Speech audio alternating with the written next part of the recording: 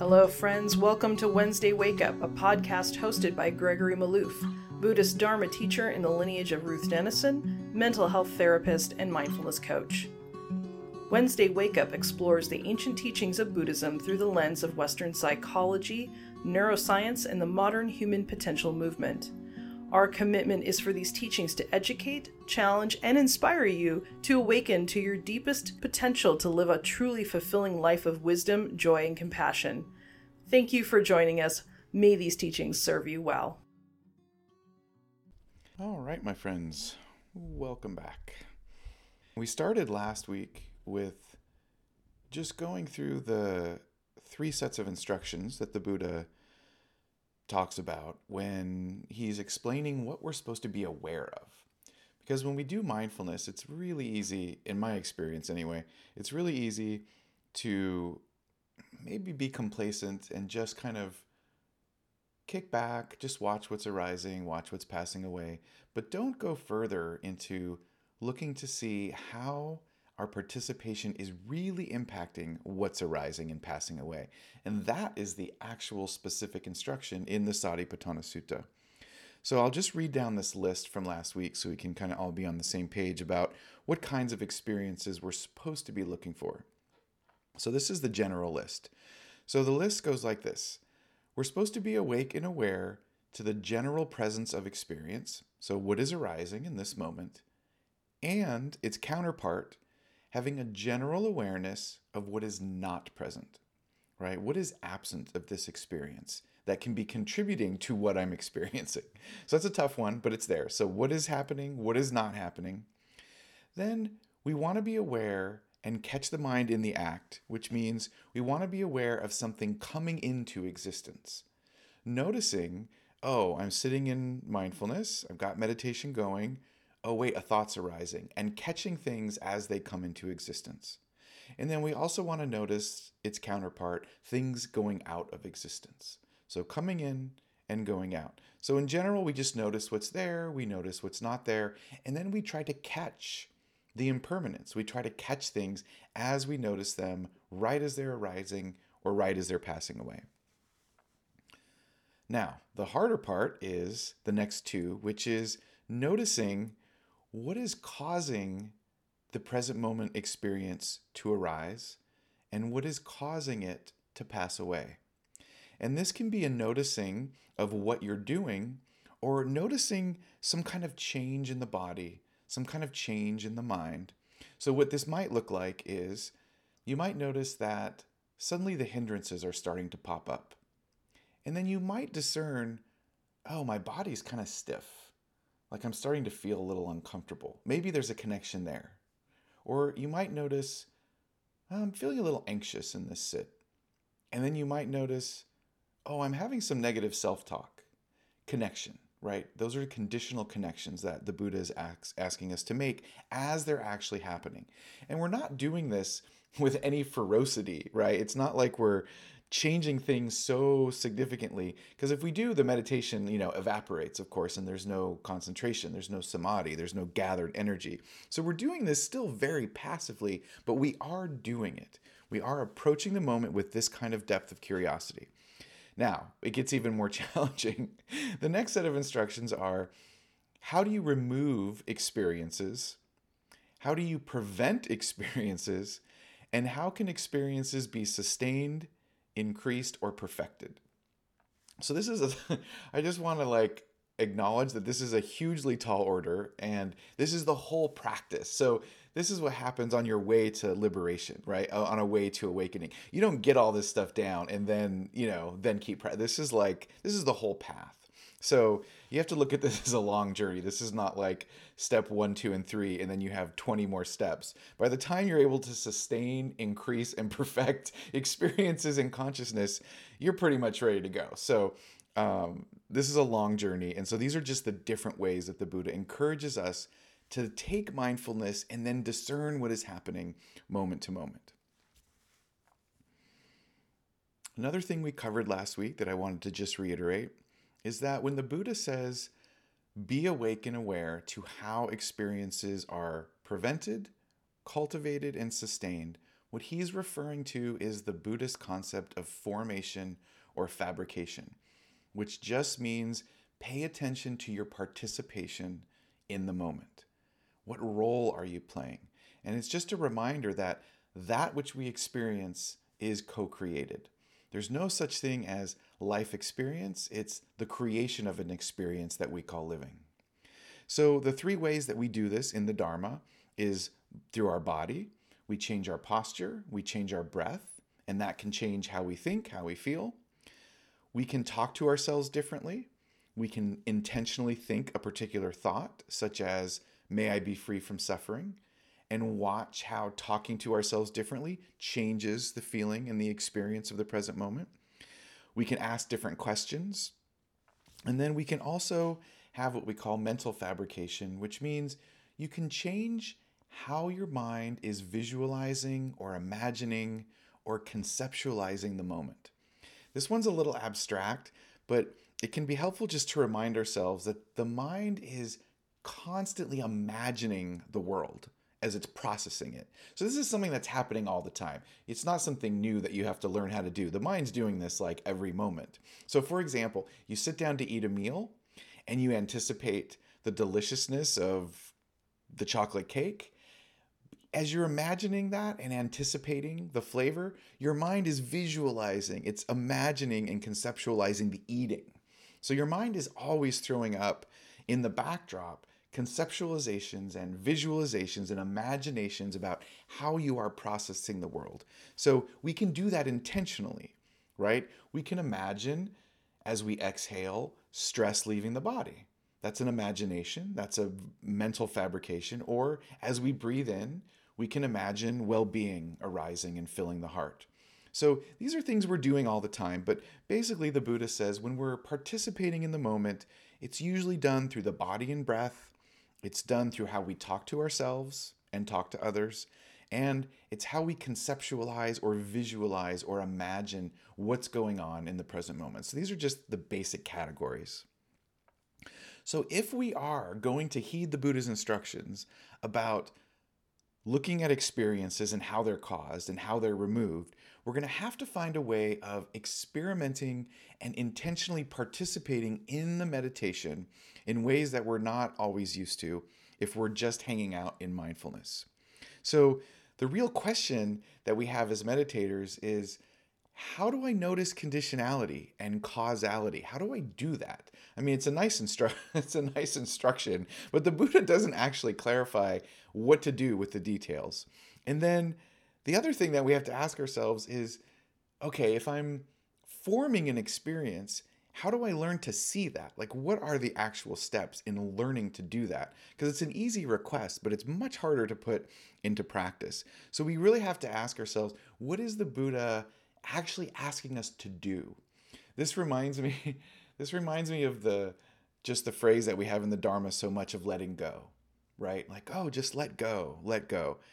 It's such a beautiful word, but sometimes I ask myself, yeah, I know, let go, but how? How do I do that?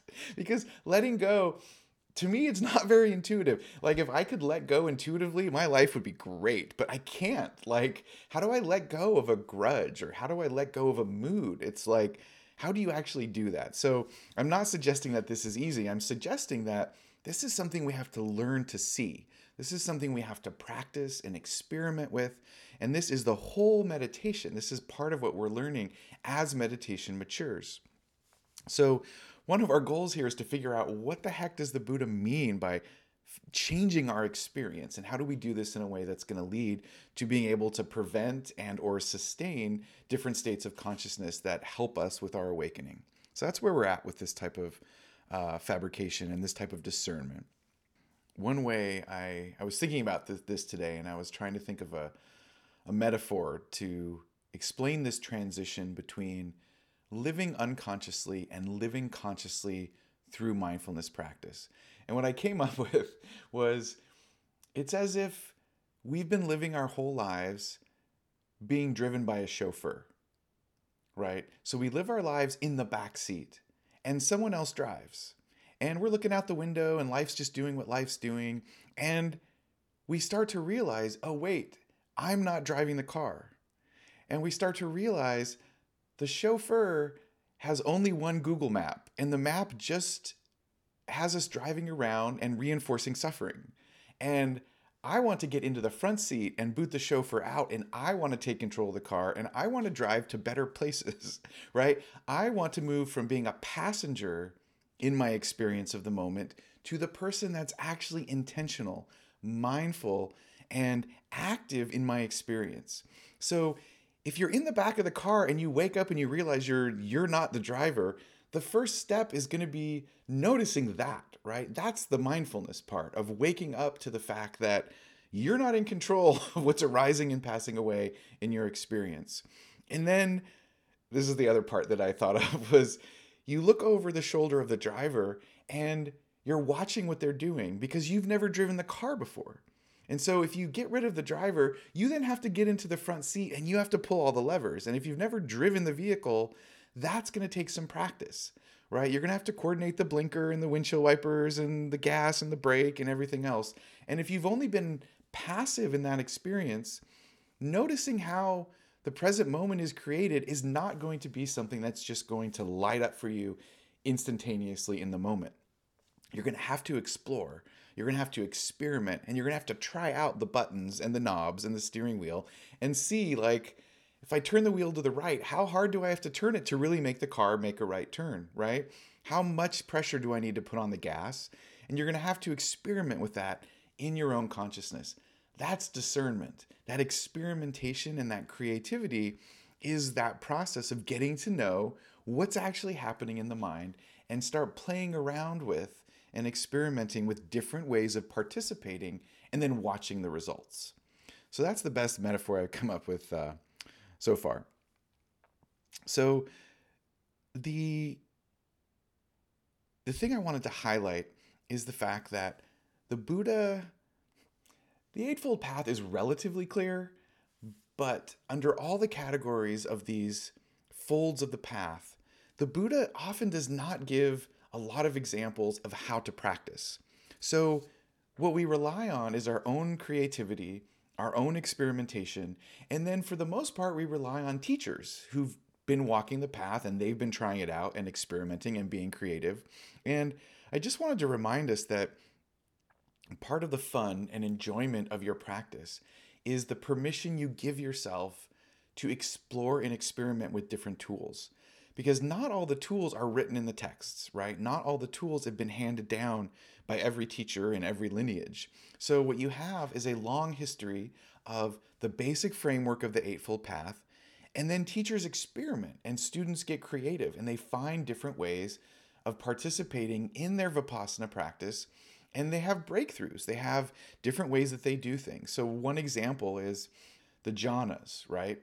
The jhanas, there's a brief description in the text about what they feel like and what the factors of jhana are.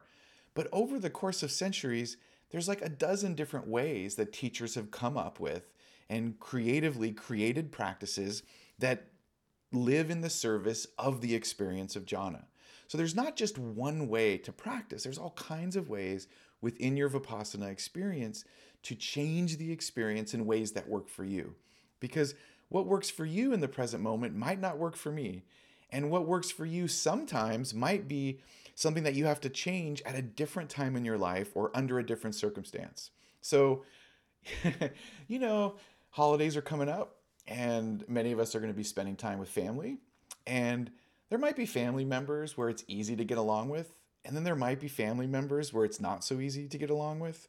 And think about the way you're going to have to choose to be with different types of people. One type of showing up with a family member is not the same as somebody else. Being with one person might not take any effort at all to be kind or to listen to what they have to say or to be compassionate or generous. And then somebody else in your life, it takes all the energy in the world just to be with them, right? And that's just the way the heart and mind is. Like, different circumstances are going to require a different kind of participation to get the results that you want. So I just want to remind people to please give yourself permission to be creative. This part of the path, allows you the most flexibility and the most creativity of any of the other folds or any of the other tools that you do in the Dharma. Changing fabrication gives you the most flexibility to be inventive and to customize your practice. So I just want to throw that open there so you can go into these practices with a sense of curiosity. Let's see, that's my disclaimer. All right, let's see what else I wanted to say about this. What time we got? Okay, we're good. We're at 8 o'clock. So what I wanted to say before I walk you through this little practice is that I wanted to clarify the characteristics of a mind that's in delusion. And then I'm going to offer you a set of inquiries that are the counterbalance to that are a type of fabrication. That's where we're going with this.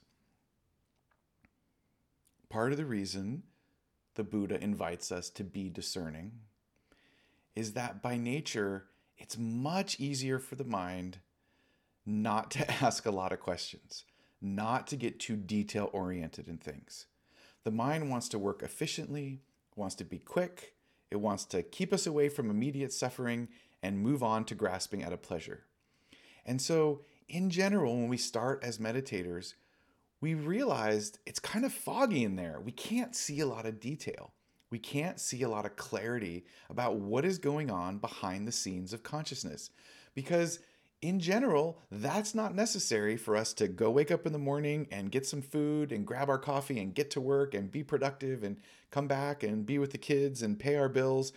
We don't have to do a lot of discernment to do basic living tasks. We just need to know basic stuff.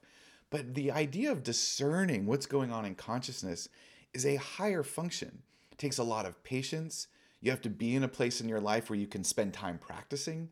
So this is something that we need to remember, is that the mind that rests in delusion doesn't have a lot of clarity to begin with. Everything is kind of clumped together. And I'm going to explain how this kind of works. Think about the way the mind really enjoys black and white thinking. Looking at the world this or that, A or B, right? The mind really does enjoy taking shortcuts. It likes to do reductionistic type thinking, reducing reality into overly simplistic language, overly simplistic observations or frameworks. This is kind of what the mind does. Meditation is the exact opposite. So the mind of delusion, right, really just wants things to be simple. And the problem with that is that when we have that experience of the simplicity, when we have this experience of ignorance or delusion, as the Buddha calls it, we don't get to see a lot of the details. And so discernment is our way of unpacking some of the details, because the more details we see, the more we can understand how the system behind the scenes is actually operating. It doesn't require any energy to say, I'm really pissed off right now, and I'm really pissed off at you, and I'm going to blame you for a bunch of stuff. It's pretty straightforward, right? The mind makes you the enemy. The mind's like, I'm going to blame you for something, and I'm going to feel angry about it. And there's not a lot of detail involved, and I don't need a lot of detail to feel that way. Another thing we don't need a lot of detail about is if we feel something positive. If we're walking through our day, something pleasurable happens, we don't often say to ourselves, what's causing this, right? It's like, ooh, I'm just having a good day. We just bounce along. Our feet are hitting the ground. We're doing our thing. Again, the reason I'm saying this is to notice that discernment is about details. When we ask particular questions and we're being curious and investigative in the Dharma, what we're looking for is ways of changing our experience to invoke the details, to get the details to come to light. So the deluded mind, not really interested in the details. The deluded mind wants to stereotype, wants to offer a basic value judgment. It does not want to get into the nitty-gritty.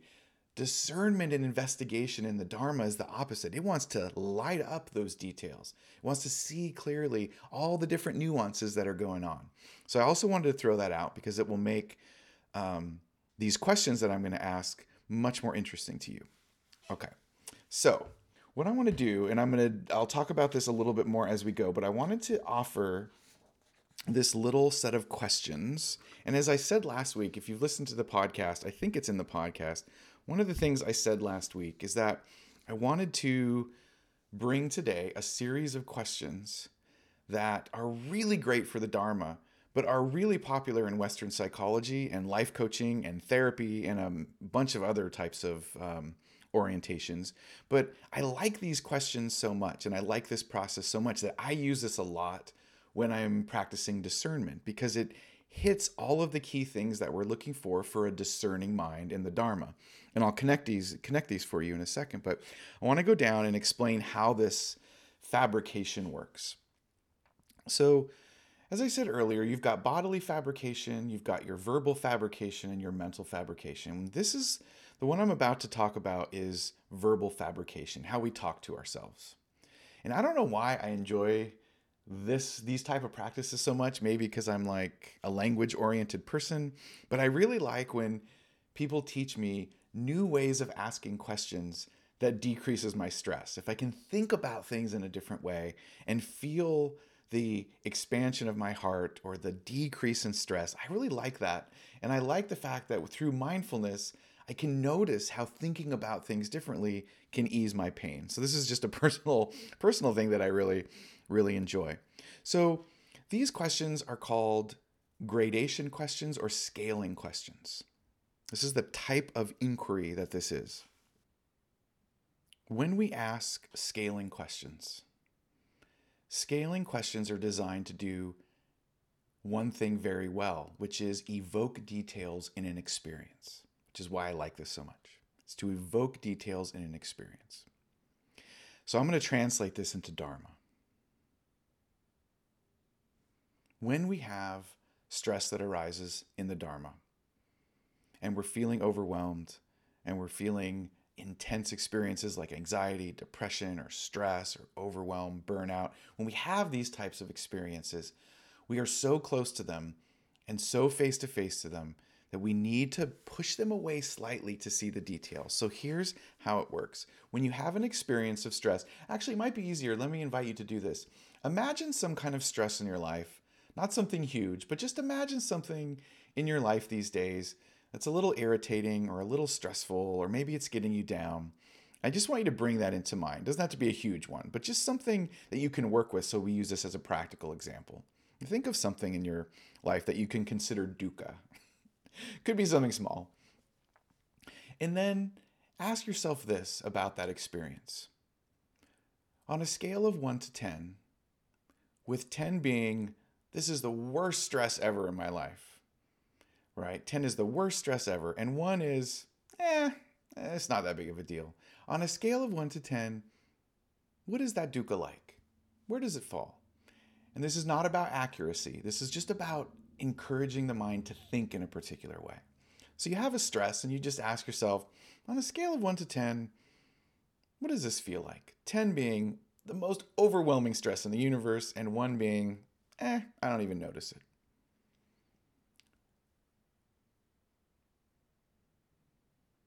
Now, we ask ourselves another question, which is, let's imagine this stress. And imagine that this stress suddenly decreases by 2 or 3 points on your scale, right? It goes down by 2 or 3 points.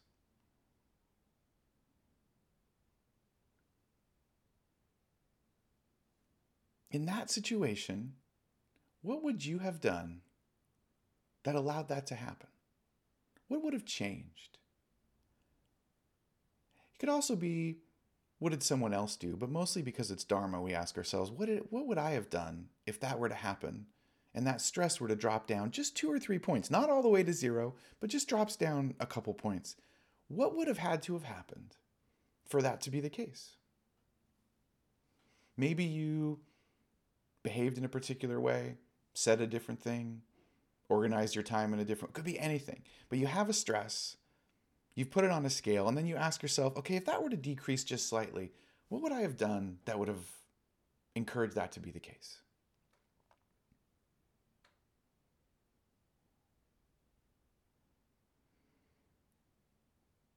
Now, another question we can ask, and these are all just types of questions in this category, what would have been the most noticeable change? If that stress had dropped down just a couple points, what would have been discerned first? How would you have noticed that it happened? Like if you'd been talking to a friend and said, hey, I had this stress in my life, And then next time they talk to you, they said, is it the same? And you're like, no, it decreased a little bit. How would you know that? What would you have discerned that says, hey, it dropped a little bit? What might you share with somebody else to say, hey, this changed?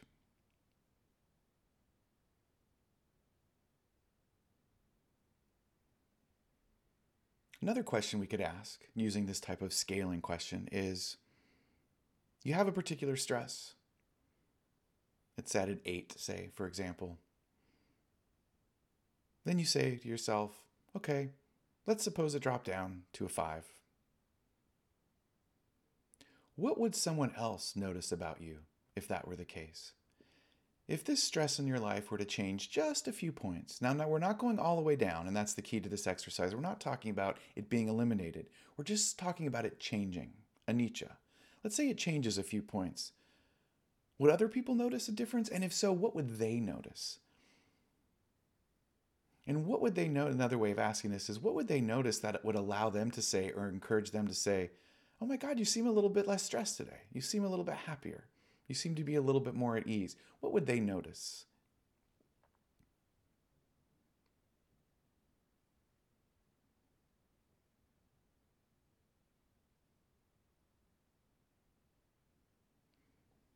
We can continue the meditation by asking questions like this.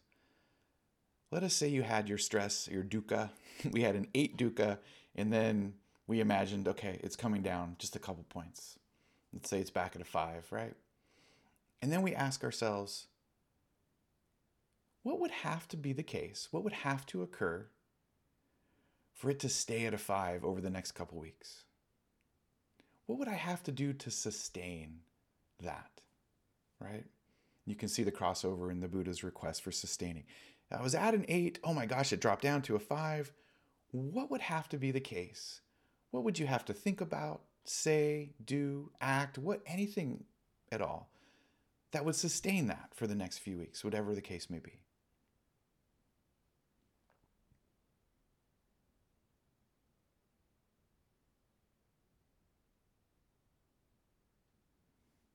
Another way of framing it. You have a stress, and you start your inquiry by asking yourself, okay, I'm really stressed right now. I'm really anxious. On a scale of 1 to 10, okay, my anxiety right now is a 6, right? Again, it's not about accuracy. It's about engaging the mind in a framework. It's at a 6. Then we ask ourselves this. In this moment, what's actually preventing it from going up higher? What's preventing that 6 from being why is it not an 8? What is occurring in this moment, in these circumstances, in my experience, that's preventing it from being, why is it just a 6? What prevents it from being higher? This is a hugely good Dharma question. I'll explain this a little bit more, but that's a hugely good Dharma question. Now we can ask these questions not only about dukkha, but also about good things that are happening in life. Because we remember, the Buddha's asking us to discern how things are arising, what's causing them, what's preventing them, how do we sustain them. So that's why scaling questions are so good for this. So you could do this with positive things. You wake up, or I would actually do this at bedtime. You had a good day, and you say, on a scale of 1 to 10, with 10 being, I showed up as the most outrageously compassionate, kind, calm, joyous being on the planet. And it's the most joyous and compassionate and kind and honest that I've ever been. I was so equanimous. I was so mindful. That's a 10. And 1 is, I walked through the world today and did harm to myself and others and did nothing else but that. So that's your scale, right? You woke up and you were a complete ass. That's the 1. And 10 is you were this divine angel and people looked upon you as you were the second coming, right? So that's your scale. And then you tell yourself, okay, where on the scale of goodness and joy was my day, right? And you just throw out your intuition. It's like, okay, my day was at a 6. My day was at a 7 even. And we can ask ourselves similar questions. What happened today that allowed it to be a 7? What happened today? What did you do? How were you showing up in the world? What was going on that the day was a 7? And you reflect on that. Similarly, you can ask yourself, it was a 7 today. What prevented it from being an 8 or a 9? Why just a 7? What was lacking? What wasn't present that allowed me to say, it was at a 7 or it was at a 2? What was going on? What precepts were you breaking all day long that caused you to show up as a 2 in this particular day? And again, you're asking these questions to encourage the mind to look at the world as a gradation, right? As a scale, as a comparison and contrast. You're inviting the mind to ask questions that it normally doesn't ask of these kinds of things. So this is how you do the process. Scaling questions are, we start with a scale and then we begin to ask ourselves questions about our experience, about where am I at? What allowed that to be the case? What prevented it from being higher or lower? And what could I have done, or what might I do tomorrow that would just move it a little bit more? Let's say it's at a 7. Okay, how do I show up tomorrow? And what would it have to be for me to show up and it was an 8, right? I want the rest of my week to be an 8. What would that be? What's the difference in how I show up? Or it's easier to look at it on the low end. So I have a day and it's a 3. And I say to myself, oh man, I was just barreling through the world today and I was just totally self-centered and I didn't know what was going on. And I would like tomorrow to be at least a 5. What would I have to do to make that happen? And I might say, okay, a little more patience. Got to be more patient. Maybe I shouldn't skip my meditation like I did this morning. Let's not do that, right? And we start asking ourselves about causality, right? This is about helping the mind see causality. So on the surface level, these kind of questions can seem like, well, okay, maybe they would help. But they're actually really well researched, and using scaling questions or gradation questions, as they're called, is really helpful for engaging in discernment. And so let me explain why these questions do what they do, so you can kind of see how you can really use this as a Dharma exercise. So I know I've already shared with you in the past that on good days, I journal in the morning, set my intentions. How do I want to show up today? What's coming up? I always ask myself, who could use some love today? And then at the end of the day, I just do a 5-minute reflection after my evening sit, which is, how did I show up? And I just kind of reflect. Now, that's when I would use some of these scaling questions. And this only takes a few minutes once you get the hang of it. But this is what scaling questions do. The first thing that scaling questions do is it reminds the mind that the world is not black and white. Most of the time, the deluded mind, the ignorant mind, has an experience of the day and doesn't have the patience or the discernment to really look at details. So do you ever have those days when you come home and you're like, oh, this day just sucked. I was so tired. I was so stressed. Work was terrible. And broad sweeping generalizations about reality, right? Black and white. This day was bad. My boss pissed me off. This client did this. My kids were driving me nuts. Couldn't get the kids to do what I wanted, right? Just a bad day. And the deluded mind looks at that as one broad swash of stereotype, of judgment, of one single emotion. I am stressed. I had a bad day. No discernment. When we experience or vocalize a day like that, it's hard to get any relief, because there's no details to work with. It's hard to grab on to that kind of description and work with it in a way that decreases suffering. When you experience dukkha, when you ask the question, okay, I've had a really bad day, on a scale of 1 to 10, how bad was it? Boom, now we have discernment. It's gone from terrible day to, well, let me really think about this. Is it the worst day I've ever had? No, it's not a 10. I mean, really, it's like, well, okay, maybe it was. And what you'll start to do is you start to reconceptualize the day in a different way. You're like, it really wasn't that bad. The heart can get really melodramatic. And I'm going to express this from my own perspective, which is I'm very melodramatic when I complain about things. You don't get to see that here, but if you live with me, oh my goodness. So I love to complain and I like to whine about things. If I don't keep my mind in check, it's just a long laundry list of complaints. So when you put that scale on it, what it immediately does is remind the mind, hey, there's a lot of things that happen in your day, right? It's not the worst day ever. And that immediately brings some calm and focus to the mind. It brings some discernment because now you've given the mind a framework to think about the day differently. So that's one thing that scale itself does. The other thing that the scaling question does is it moves our mind from being wrapped up in the pain of the emotion to the more discerning part of the mind, which can ask questions. You know how it is when you're feeling really bad? Let's say you have a cold, and if we're not approaching the cold with discernment, we might just say to ourselves, oh, I'm having a really shitty day. My nose is running. I've got a sinus headache and I'm whatever. I was trying to think of what cold medicine would sponsor Wednesday Wake Up. Dayquil is not working or whatever, Sudafed, whatever marketing, right? And it's just not working. And so you have this general sense of feeling uncomfortable. But the Dharma meditator knows that discomfort arises and passes away. Not every moment of the day that you were sick was equally unpleasant. And you know as a meditator that the feeling of sinus pressure arises and passes away moment to moment. It's not a continuous pain. You experience it in a gradation. Mindfulness allows us to experience the world, and it allows us to experience the gradation of dukkha. Now, if we're not being mindful and we're just falling into ignorance, we might just stereotype the day as like, oh man, I just had a cold and I was feeling really bad. The scaling questions allow us to remind ourselves that moods are varied throughout the day, right? A stressful day isn't stressful every single moment. There's moments of stress, but there's also moments of goodness. There's also moments of reprieve. That is what the Buddha is asking us to discern, right? When the Buddha says, catch something that's coming into existence.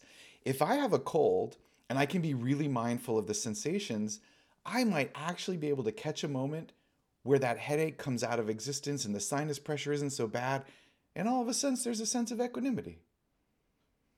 If I can discern it though, right? If I can see that.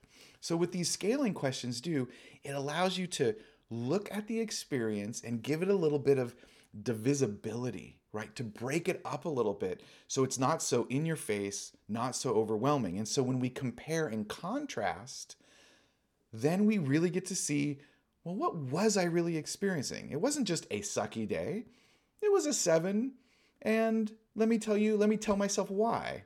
And you start engaging in the actual experience because that's what this scaling question does. It gives you a framework to engage the experience. So another way of looking at this is that scaling questions put us in touch with the question that the Buddha invites us to ask, which is, what prevents or encourages a particular experience to be the case?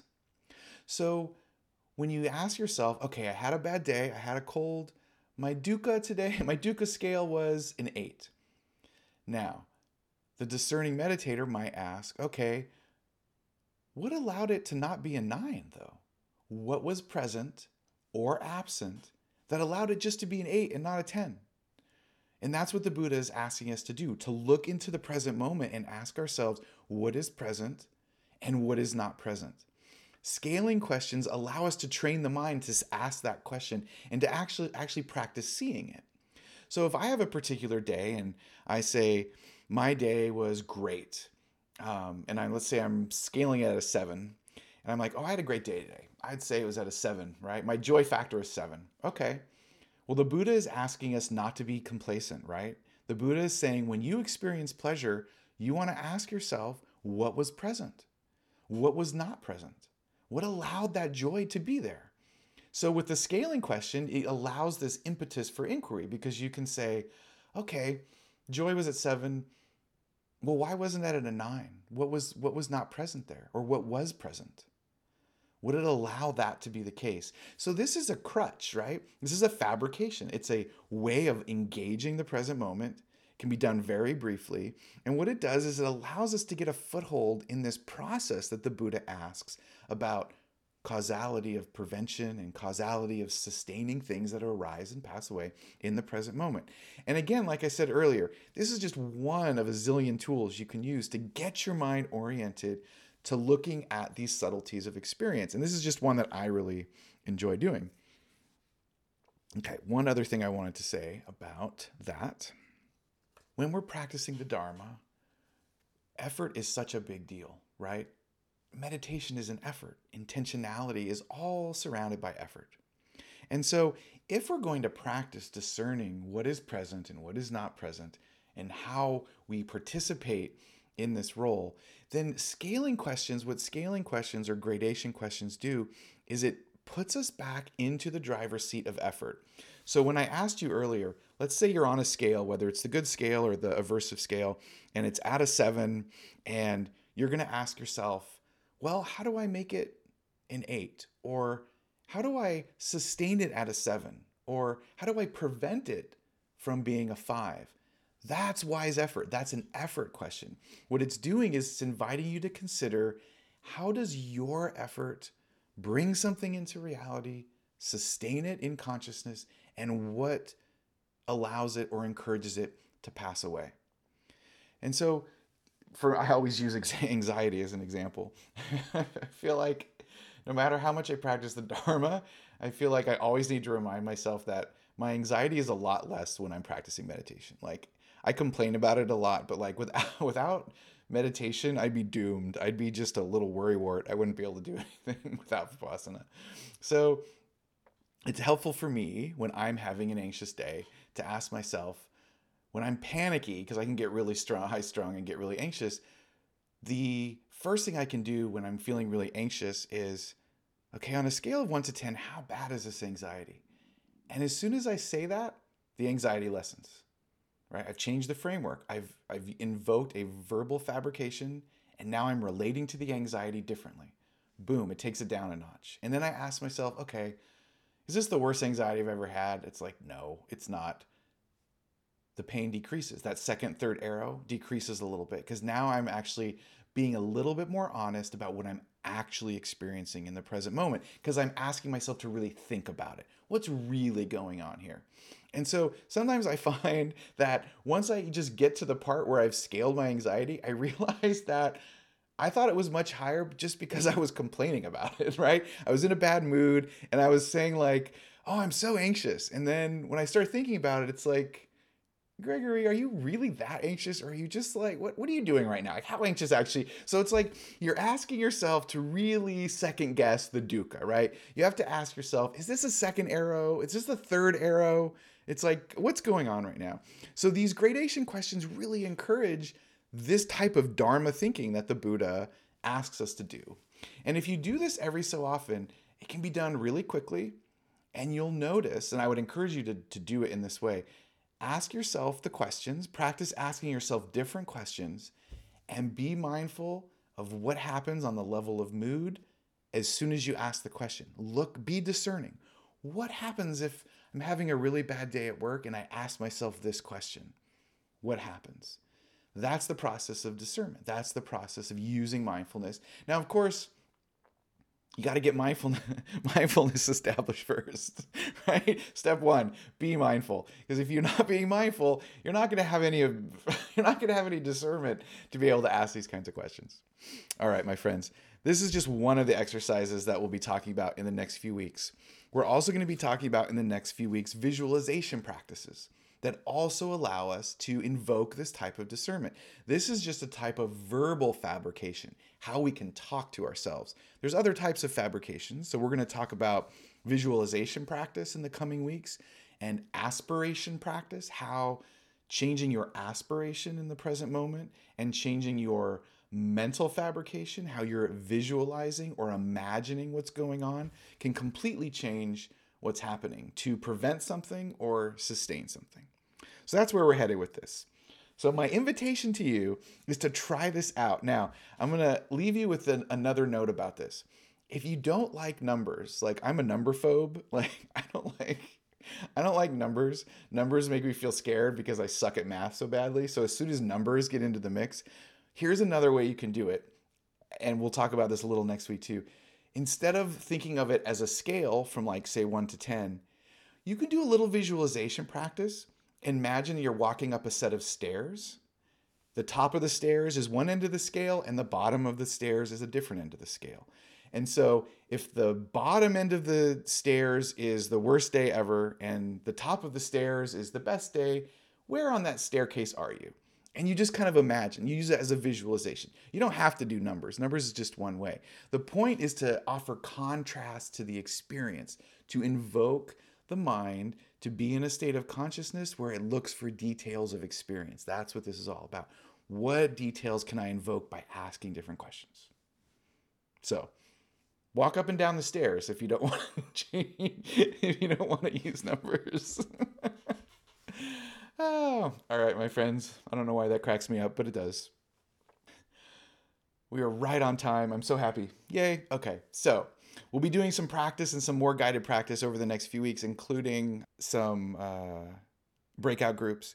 But next week is Turkey Week, so no Wednesday Wake Up next week. I got family coming into town, so I'll be pretty busy Tuesday through Friday. So I will see you the week after, and I will send an email to remind folks that we're going to be taking that day off. But when we come back, we'll be doing visualization practice like Tonglen and stuff like that about fabrication. So those are always really fun.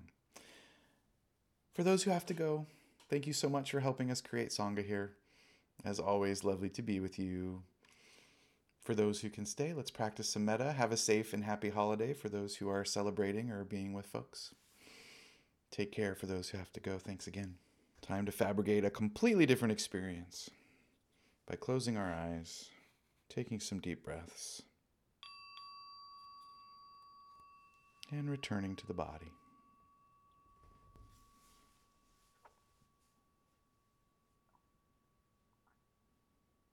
Notice how your body feels.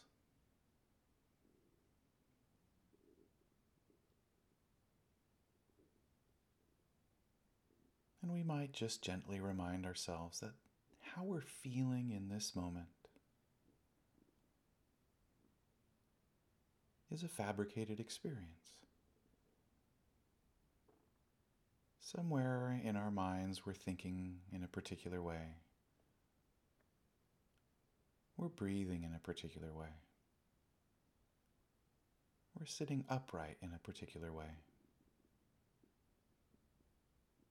All of this gives us a sense of sitting in this moment. So what would have to be present in this moment for you to feel relaxed and at ease in preparation for loving kindness? Maybe we feel into the body with awareness, relaxing the muscles, feeling ourselves back in the chair, noticing sensations again.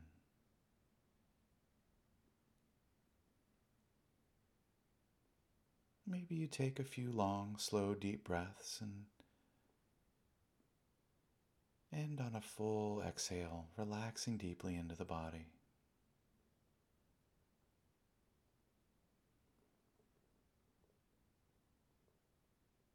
Maybe you take a moment to gladden the heart by wishing yourself well, thanking yourself for the practice of the evening. And let's remind ourselves, after all is said and done, after all this talk of fabrication and scaling questions, our commitment, our highest aspiration, is that our own healing and our own well-being be in the service of all beings to be free from suffering.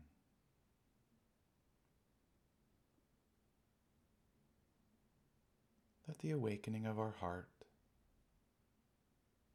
cultivation of kindness, generosity, and joy not only heal ourselves, but be in service to the healing of all beings.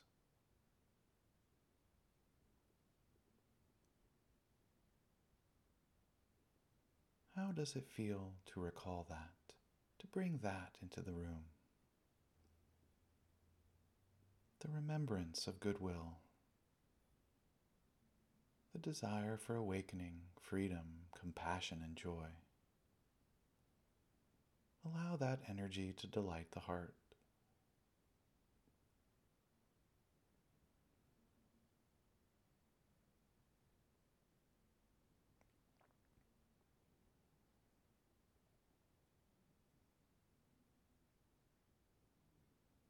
May all beings be free from suffering. May all beings be free from danger, worry, and concern.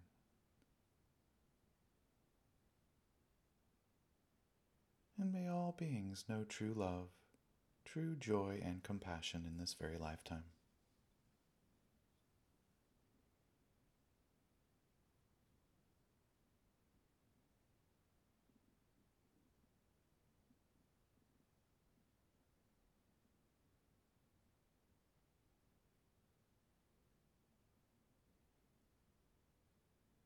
May all beings be free.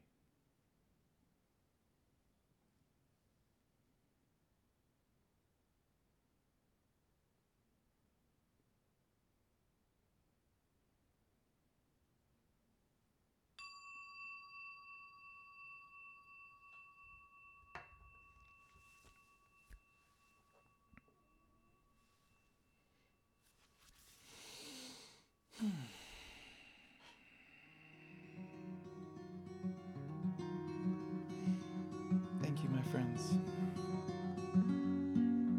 Thanks for joining us here at Wednesday Wake Up.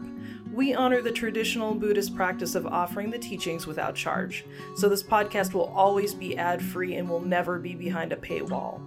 This podcast is sustained exclusively by the generosity of listeners. If you've received value from this podcast and have found your life or practice enriched by listening to it, you can support Gregory as a teacher by going to our website, www.wednesdaywakeup.com, and click on Donate at the menu on the top. While you're here at the website, join our mailing list and follow Gregory on Instagram at Gregory Maloof Dharma. Thank you again for listening. May all beings be happy.